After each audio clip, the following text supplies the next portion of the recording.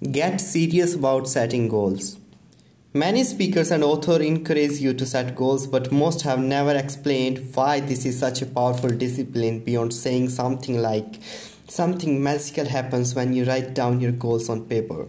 In my opinion, setting clearly defined goals for all the areas of your life works for three reasons. First, it restores a sense of focus in your world. A world that has become complicated by too many options. In this age we live in, there are simply far too many things to do at the given time. There are too many distractions that compete for our attention. Goals clarify our desire, and in doing so help us to focus on only those activities that will lead us to what we want. Setting clearly defined goals provide you with a framework for smarter choices.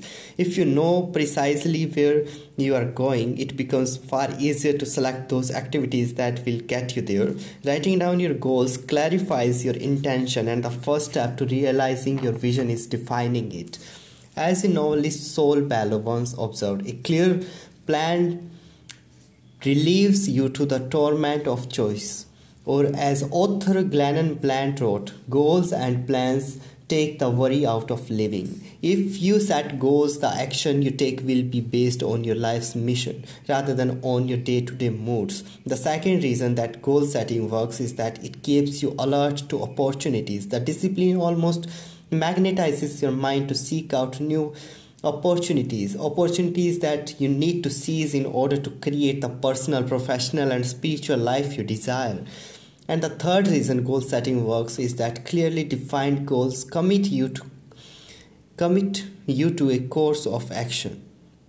They give you the inspiration to act on your priorities and make things happen in your life rather than waiting for opportunities to land in your lap, which rarely happens.